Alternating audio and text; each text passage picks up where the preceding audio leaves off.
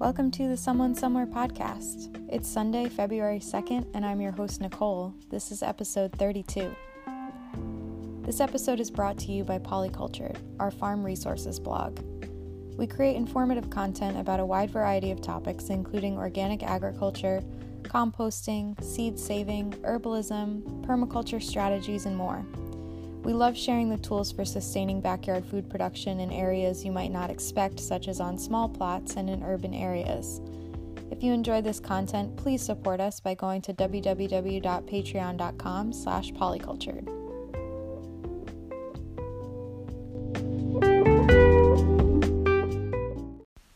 This episode is going to discuss our current dominant food system in the U.S., the industrial food system. Some background on why I'm making this episode. When I was in high school, I read the acclaimed book Fast Food Nation, and I was horrified about what I learned. I began my boycott of fast food way back then. Then fast forward to being an adult, I started growing my own food in Brooklyn, New York in 2013 with my neighbors. It began because I had a curiosity surrounding community gardens as sites for radical transformation, spaces where communities could come together and grow fresh food despite living in food-insecure areas like the inner cities. I soon learned I was part of a long lineage of New Yorkers, especially women who participated in these gardens. And I spoke about this in episode 7, The Radical History of Community Gardens. At around the same time that I began working with community gardens, one evening I was biking home and I stopped at the local grocery store on Myrtle Avenue. While I waited in the checkout line, I noticed the cashier's terminal was littered in these small paper notices, and on them were recall notices. To my surprise, they weren't just for raw meat. There were recall notices from everything from packaged cookies to romaine lettuce. So I asked myself, how could this be? And why were there so many? This set off my particular fascination with food recalls. I was curious how our systems of food production could allow for so many items to make it all the way to the consumer before it was determined that they were unsafe. And then in 2018, I spent a year chronicling the recalls as they were reported each month. No foods were exempt. Fresh greens, cut fruits, chicken eggs, prepared foods, nuts, beef products, even packaged cake mix were on the list of food recalls that year. So this episode is going to talk about why recalls seem to be a food-wide phenomenon, and not something that we can simply pass off as being an effect of animal agriculture. In actuality, the vast majority of recalls are found in foods other than meats, and although industrial animal agriculture is a big part of the story, it's far more complex than that. Industrial agriculture is a term that not everyone may be familiar with, so let's first define it. Industrial agriculture is characterized by agriculture which is dominated by industrial-era forms of production. These characteristics include large-scale monoculture, use of chemical fertilizers and pesticides, confined animal feeding operations, and use of heavy machinery in production, packaging, and distribution. Industrial agriculture also has a focus on just a few government-subsidized crops, mainly corn, wheat, and soy. These crops are then converted into animal feed, processed foods, and biofuels. Industrial agriculture was sold as another facet to the advancement of modern society. The old ways of regional, seasonal agriculture were out, and the post-World War II 1950s optimism began to make way for an American society where every kind of food would be available all the time in a large supermarket. People were also sold the idea that industrial agriculture would feed the world's growing population, lifting the poorest people out of starvation and booming the agricultural economy. Unfortunately, left out of this propaganda was the externalized costs with such a system. These costs were hidden, and some of their effects wouldn't be seen for many years. Industrial agriculture has taken a toll on the land and waterways, on indigenous people's land rights, on small farmers in rural communities, on farmer health, both physical and mental, on taxpayers, and on consumers. Consumers suffer for a number of reasons, some of these being because the quality of food we are receiving is poor, the food is grown in poor soil and has poor nutrient density, the monocrops used to make shelf-stable processed foods with serious health impacts like cardiovascular disease, diabetes, and cancer, leading to a rise in health costs and healthcare-related hardship like medical debt and bankruptcy. And lastly, we have to contend with antibiotic resistance, which affects the entire public. The widespread use of antibiotics in industrial animal agriculture is accelerating the resistance of bacteria, leading to serious outbreaks and pandemics. The industrial food system has also created a severe inequality as to who will suffer the consequences of their actions, mainly poor communities of color. Black, Latino, and Native American communities are the targets of industrial dumping in their local land and waterways, and the most likely to have bad air quality from distribution trucks, industrial facilities, and trash incinerators, all an effect of the waste stream created by industrial agriculture, an inherently linear system of production. Now we're at a point where agriculturalists are realizing what we've done to the soil in the past 100 years or so, that it's starting to impact the soil fertility, the crop yields, and the planet. We know monoculture tills up the microorganisms that hold carbon in the soil and convert nutrients into plant-soluble nutrients. This means that industrial agriculture has exhausted the soil's natural fertility cycles. The tillage and row cropping has also left us with poor drought resistance and compacted soils which require more irrigation. The loss of the mycelial web networks results in increased erosion and topsoil loss. And lastly, there are impacts to biodiversity around these industrial farms. These unnatural forms of planting leave other local ground animals, birds, insects, and amphibians with little to pollinate and little to eat. It is a severely disruptive system to the ecology, yet it's how most of the food you see in the grocery store is produced. So we have this system that's not good for us and not good for the ecology, and though the popular discourse is that industrial agriculture is the safest form of agriculture and that U.S. food supply is among the safest in the world, there were over 3,000 food products recalled in the U.S. in 2016. So where does this leave us? We need to look at not just how the food is produced, but also how it's processed, packaged, transported, and then moved to the marketplace. And what is a food recall? This is when a food producer or regulator intentionally takes a product out of production because there is reason to believe it may cause illness. Sometimes it's not the food producer, but a government agency that requests a food recall. Different government agencies are responsible for different sects of the food supply, and these include the CDC, the FDA, and the USDA.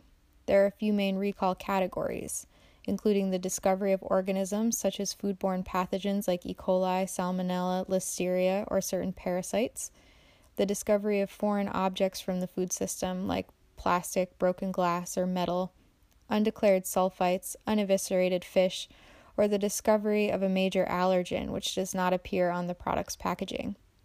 Food recalled items may cause illness as well as contaminate the area in which they were stored in the grocery store or kitchen. If you discover that a food you've purchased has been recalled, you may either return the product to purchase a refund or dispose of it. Then you must take the steps to clean the surfaces it may have touched in the refrigerator or counter, as well as other surfaces like plates, pots and pans, utensils, and other things that the product may have made contact with. You may also have heard of a foodborne outbreak. This is when 2 or more people get the same illness from the same contaminated substance. When there's evidence of an outbreak, public health officials work to collect information to find out where it originates, to recall that item and mitigate more sickness. Usually the public is warned about the contaminated food through media and signage at the market. Some outbreaks, if widespread enough, are investigated by the Center for Disease Control or CDC. The CDC is the main coordinator between multiple public health officials and organizations in identifying an outbreak, finding out how widespread it is, and how to track down the source. The CDC estimated in 2011 that each year 48 million people, or 1 in 6 Americans, get sick, 128,000 are hospitalized, and 3,000 die of foodborne disease from around 31 major pathogens. The Food and Drug Administration has a number of responsibilities when it comes to food recalls and controls about 80% of the food supply oversight. The other 20%, primarily meat, poultry, and some egg products, is regulated by a branch of the U.S. Department of Agriculture, USDA, called the Food Safety and Inspection Service, or the FSIS. The first way that a FDA regulator may learn of a possible contamination is through inspection of a manufacturing or import facility. The FDA inspects more than 88,000 domestic registered food facilities that manufacture, process, pack, and hold food. It also ensures the safety of imported foods at over 212,000 registered foreign food facilities, which produce more than 12 million food commodity import occurrences in the U.S., and it oversees thousands of possible recalls every year. Up until 2011, when the Food Safety Modernization Act was signed, food recalls were wholly dependent on manufacturers and distributors to act on their recall responsibilities. Recalls were considered voluntary alternatives to being sued by the FDA. Now, under the Food Safety Modernization Act, the FDA has the ability to mandate a recall when the FDA determines there is a reasonable probability of contamination. This may happen when a food product or manufacturer fails testing carried out by the FDA or FSIS sampling programs. The first time the FDA used this regulatory power was when salmonella was discovered at the Sunland Incorporated peanut processing facility in New Mexico. The FDA makes evaluations to the severity of the recall, alerts the media when deemed necessary, and determines when it's safe to end the recall. The company may request for recall termination, or the FDA may make their own determination. There are a few different ways cooperation from the food industry producers is still necessary to prevent outbreaks, because they may be the first to learn about them. A food manufacturer or distributor may discover the issue and contact the FDA or FSIS directly, and most times this is the case. The process works like this. The FDA asks the food producer to provide information about the reason for the recall, how the problem occurred, when they discovered the problem, and the extent of the problem. They also ask questions about where they believe the product was distributed to and whether any customers have complained. Then the FDA and supplier work together to develop a recall strategy in order to determine the next steps it must take, including making sure that those products are indeed recalled, assisting in identifying the cause, and checking on whether or not the issue is limited to one company or if it is more widespread.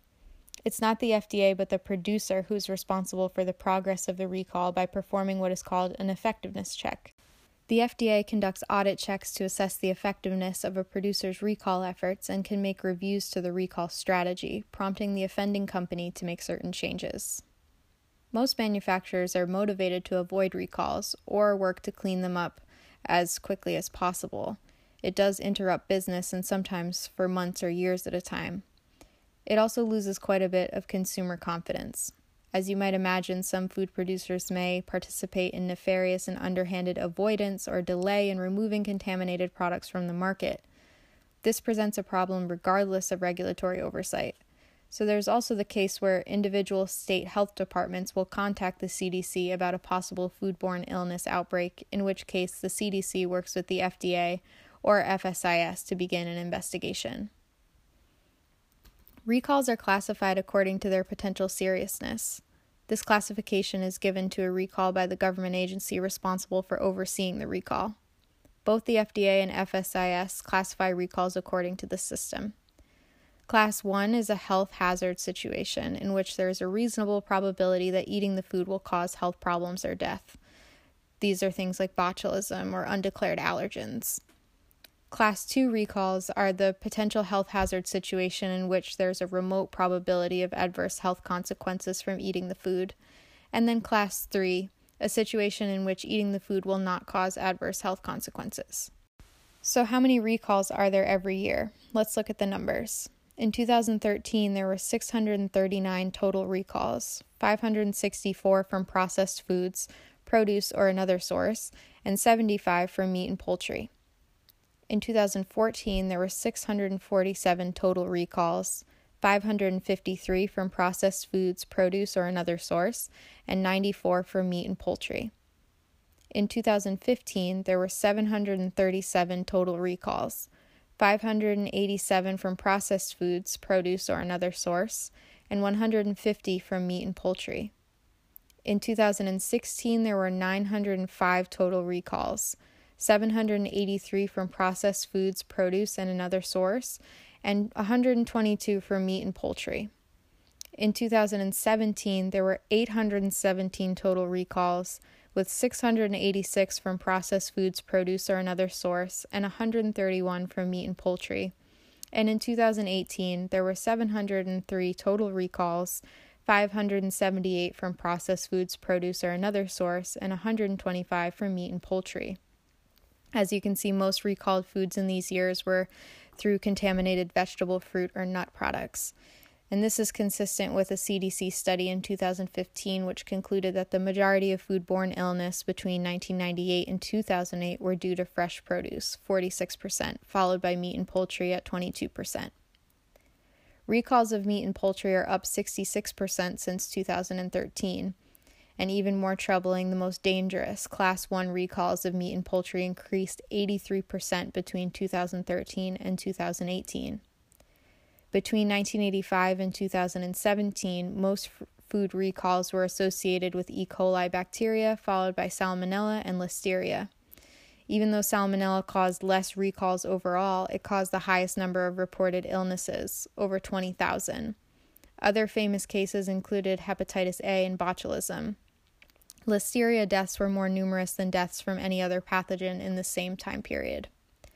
So whether we just get sick or worse, if people's lives are taken, food recalls are rather serious.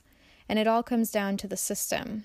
We know that with even more regulation and oversight, food recalls continue to rise. And this is because of the industrial globalized systems of production and distribution more than any other reason. So what causes these pathogens to get into food in the first place? How can we avoid exposing ourselves to possible contaminations as much as possible? There are several ways in which pathogens may get into the food supply chain, so we'll start from the top. First, we need to consider production. This is a huge one and probably the one you might think of as being the most obvious when it comes to food contamination. The conditions of industrial agriculture are horrific in many ways. Although it has become more frowned upon in recent years, the quality of life of the animals being raised in industrial agriculture is very harmful to them. Animals are kept caged or in feedlots, in close quarters, breeding bacteria, not being able to touch real pasture, which allows for their excrement to build up on the floors that they sit or stand in. They have decreased mobility and are being fed monocrop foods which do not reflect their natural diet, leading to weakness and disease. They're given vaccinations and sometimes antibiotics to stop the spread of disease in such unnatural conditions. People can then be exposed to antibiotic-resistant bacteria by handling or eating contaminated animal products, coming into contact with contaminated water, or touching farm animals, making conditions especially difficult for farm workers. Antibiotic-resistant bacteria can enter water sources and contaminate irrigation systems for fruits and vegetables. Some examples of direct contamination in animal agriculture could be a hen whose internal organs are infected with a pathogen, who then lays an egg contaminated with that pathogen inside the yolk. Bacteria on the inside or outside of a cow's udder can go directly into the milk. Fish may absorb toxins in the water they are farmed or caught in, like PCBs, chlorinated pesticides, and other harmful contaminants. With fruits and vegetables, the main cause of production contamination is irrigation water, which may become contaminated with pathogens or industrial chemical runoff. That irrigation water may have picked up E. coli from uncomposted cow manure used as fertilizer, or manure-contaminated runoff from feedlot operations nearby.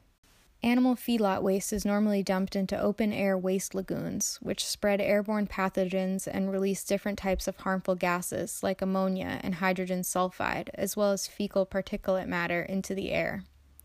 Climate change-related weather events make these lagoons even more dangerous, allowing for uncomposted material to end up in the water, and eventually the water supply at large. Feedlot operations are some of the worst parts of the industrial agriculture system. We need to move away from them immediately. 3 years in a row in the United States, people have gotten sick from E. coli contamination on romaine lettuce. The fall 2018 outbreak sickened 62 people in 16 states. The winter 2019 outbreak made 167 people sick in 27 states. And since 2017, there have been close to 500 people made ill, with 6 deaths reported from vegetables contaminated with E. coli.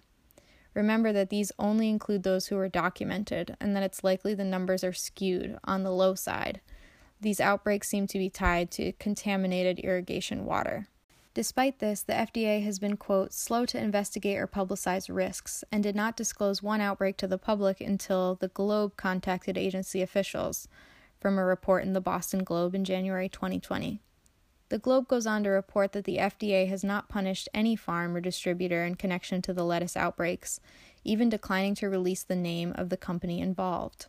The FDA is severely understaffed when it comes to leafy green regulators in comparison to beef, and relies heavily on internal monitoring from the lettuce industry. Ultimately, the Globe report concludes that there is, quote, no oversight, and that the FDA has a culture of caution, a fear that putting out a false alarm could damage public trust in the FDA and needlessly alarm consumers. If you want to read the full report, which I highly recommend, you can search for The Danger in Our Salad Bowls by Christine Hawley for the Boston Globe. We thank you for your reporting and your humanizing contributions to the subject, Christine. The conditions of industrial agriculture are horrific for the workers, too. Most of the E. coli outbreaks that are not from manure are connected to farm workers' sanitary conditions. A study of large red meat and poultry plants between 2015 and 2017 found an average of more than 150 violations per week and 15,000 violations over the entire period of studying these 13 farms in question. Violations include unsanitary factory conditions and meat contaminated with blood, bacteria, and feces. Current sanitation regulations require agricultural growers to provide drinking water, toilets, and hand-washing facilities to field laborers. However, enforcement of such policies is not strict. Farm workers remain particularly vulnerable to contaminated water supplies through private wells. These are not covered under the Safe Drinking Water Act of 1974 and are therefore not subject to inspection. They also tend to accumulate pesticides, fertilizers, and human or animal waste. The impact of this cannot be understated. A 1986 study found that farm workers have a rate of diarrhea 20 times higher than the urban poor, other studies finding a higher prevalence of intestinal parasites. There is also pressure for workers to work with great speed, which sometimes leads to them having to relieve themselves in a nearby area rather than to leave to use the proper bathroom facilities. The pathogens can be spread to produce in other ways too, through clothing and footwear that's been contaminated with animal feces, tools and equipment, and illness and injury. They can also be spread through saliva and mucus, and in the case of injuries, through blood. While human pathogens can be spread in many ways, the most common way is through fecal-oral transmission. A farm worker who didn't wash their hands after using the bathroom and then handled produce which could contaminate it, thus putting the person eating the raw fruit or vegetable at risk. Farm workers, especially those who are undocumented, are not going to be paid sick leave, leading many of them to show up to work regardless of feeling ill. You have to think that if farm workers are not getting their basic human needs met in their workplace, that they're not going to have food safety on the mind. And ultimately, it's not the responsibility of these workers, who are already being stretched very thin to provide us with produce year-round, to create safe working conditions.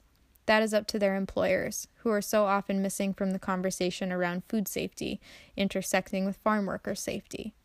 The conditions for female workers are even more complicated, many reporting workplace sexual harassment and even wearing diapers to work to avoid facing punishment for taking bathroom breaks. All of these various forms of abuse lead to more dangerous work environments for workers and consumers of the food being cultivated or processed. These are some of the untold costs of industrial agriculture. Next, there's processing. Processing describes taking raw ingredients and transforming them into something we'd consider to be a food item. For fruits and vegetables, this may just be the process of washing and sorting, but sometimes foods come prepared through slicing, shredding, or trimming. Other forms of processing include pasteurization, roasting, chopping, or grinding, like in the case of nut butters. Animal agriculture processing includes slaughter, cutting or grinding, as well as smoking, pre-cooking, freezing, or combining meat products with other ingredients to make a prepackaged food. If you think of a processing plant as being an industrialized setting, you can imagine there are several different ways contaminations may happen. Pathogens can contaminate work surfaces used for food processing, like storage bins or processing lines. Polluted water may be used to wash fruits and vegetables. This is why they're usually washed with some amount of suds or chlorine, as well as ice used to chill them. Another way is through direct contact with processors' hands, which may contaminate food on a processing line. In animal agriculture, there are other ways, such as pathogens from an animal's hide or puncturing the intestines during the slaughter process, that may contaminate the meat. Sadly, because of the economic and legal status of many farm workers, they are susceptible to injury from processing plant machinery or direct work with animals. During an injury, blood, mucus, and pathogens may contaminate the food as well. Employers avoid accountability for processing workplace safety through intimidation as well as direct contact with immigration authorities. Not only is this terrifying for plant workers and their families, it does not allow for workplace issues to get corrected that may cause outbreaks of foodborne illness.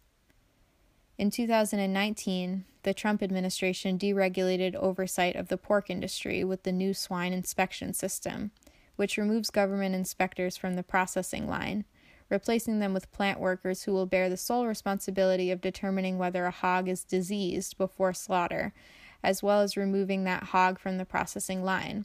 In addition, this deregulation allows plants to control their own line speeds, basically encouraging the pork industry to move slaughter along faster. As one might imagine, the increased line speed and the removal of oversight sounds like a recipe for more foodborne illness. In 2018, the FSIS also increased the limit on line speeds in chicken plants. These kinds of deregulation will undoubtedly increase profits, but will do little to ensure the safety of the public. Then there's distribution. This is the methods in which food gets from the farm to the processing plant and from the processing plant to a food purveyor, such as a market, restaurant, or cafeteria. Sometimes food is moved just once, but most times it's moved in several stages. The typical route is that food is moved from a farm to a processing plant and then from a processing plant to a large supplier, where it's stored for a few days in a warehouse. Then it may be moved again by truck to a local distributor and finally delivered to an individual restaurant or market. Ways contamination can happen in distribution include if refrigerated food is left on a loading dock in warm weather, which allows bacteria to fester. Cross-contamination can occur when produce is moved onto a truck that has previously been transporting animal products without being properly disinfected, or protective packaging may become damaged during shipping, allowing pathogens to contaminate food items. Lastly, there's preparation. Preparation usually occurs in the home, in a restaurant, or another institution like a school or hospital. Sometimes food is simply reheated or assembled, other times preparation involves following recipes. Food can become contaminated in several ways during preparation. Food workers, similar to farm workers, aren't offered very many workplace protections or paid days of sick leave. This means that they're more likely to show up for work when ill, spreading pathogens by coming into direct contact with food. If they don't wash their hands after using the bathroom, this is another common form of the spread of bacteria in a kitchen.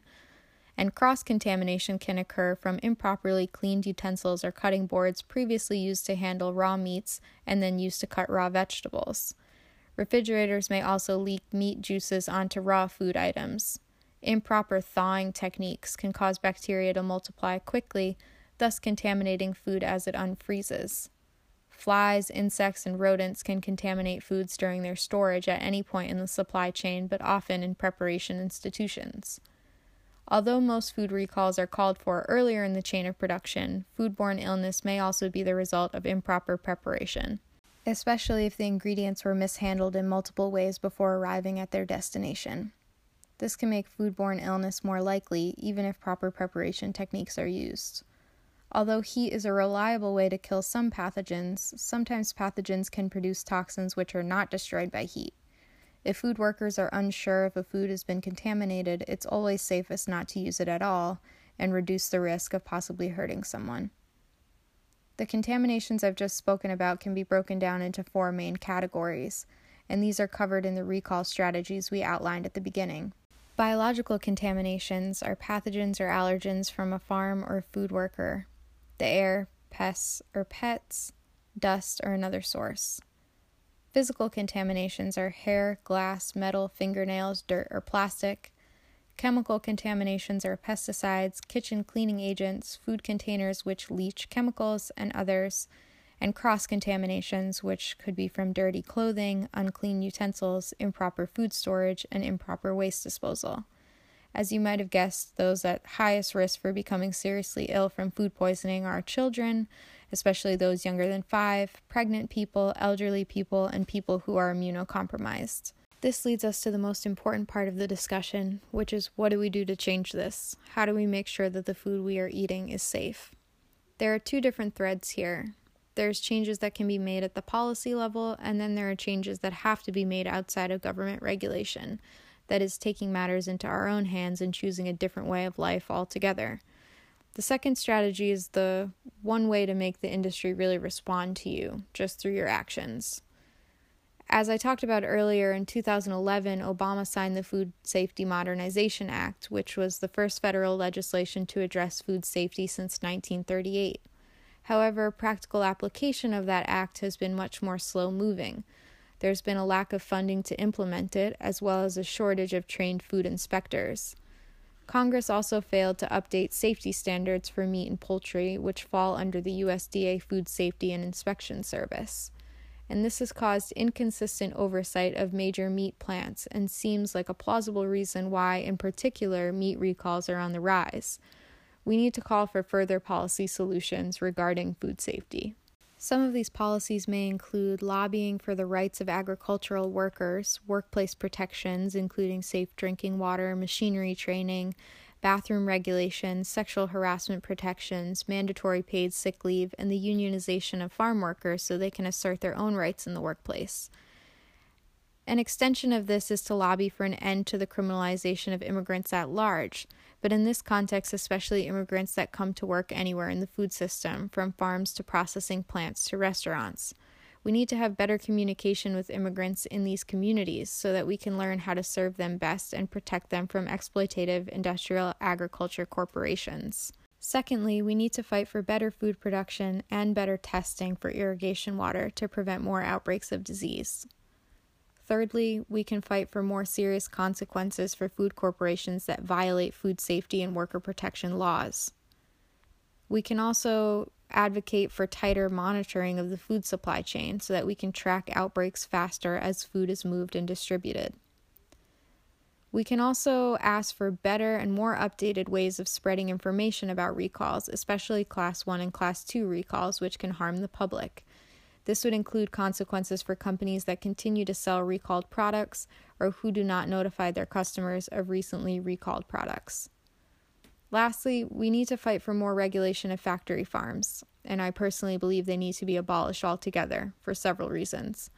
But more established legislation that protects the animals' quality of life as well as the workers could make a big difference in the meantime.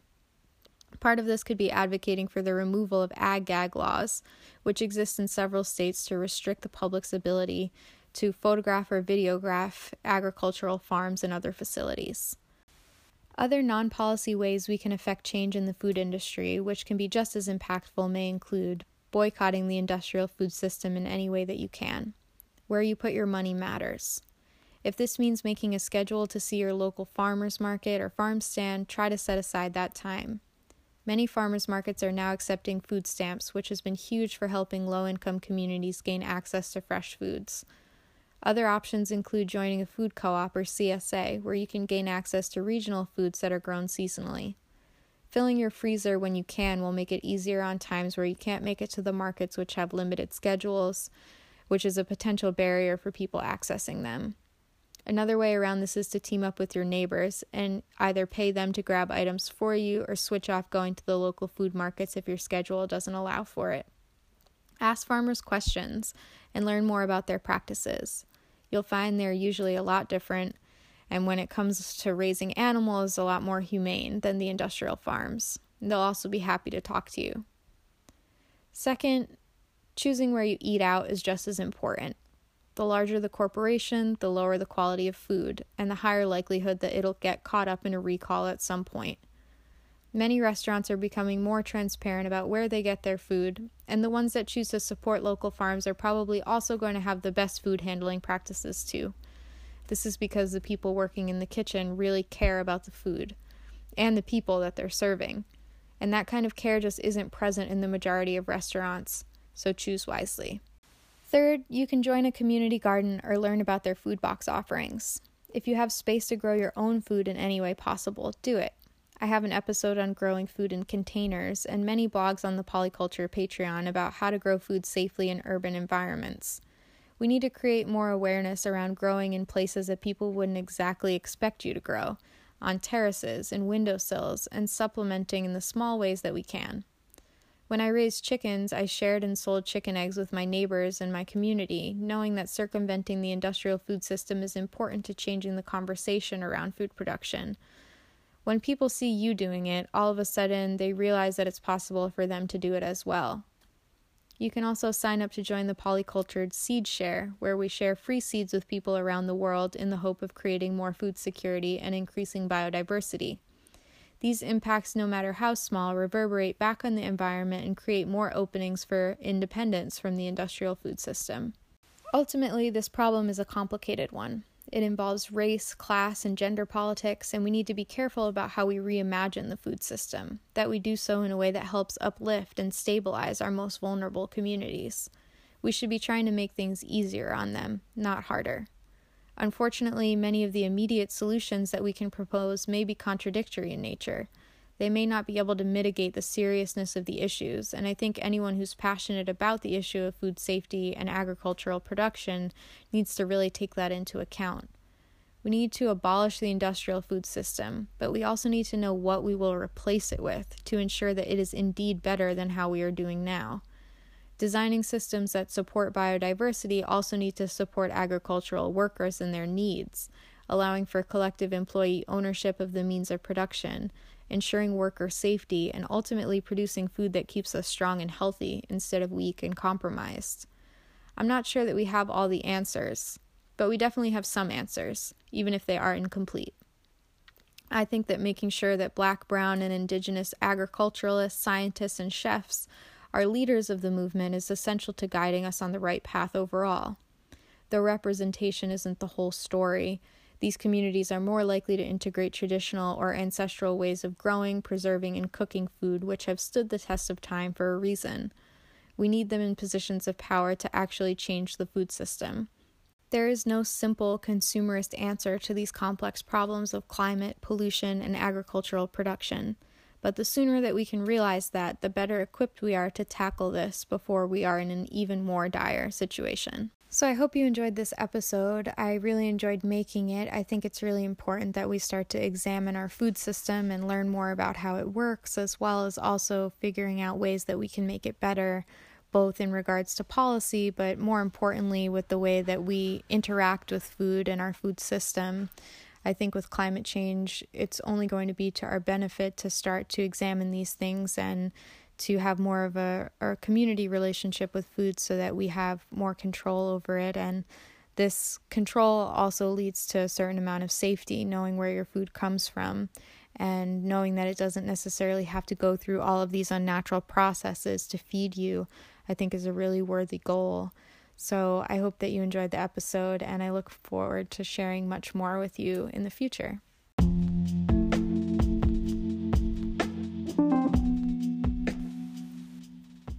Thanks for listening. If you like the show, please like, subscribe, and comment to let me know how I'm doing. This episode is brought to you by Polycultured, our farm resources blog. We're bringing you info on backyard food production and sustainable living on small plots and in urban areas, as well as information about the food system, such as the podcast you just listened to.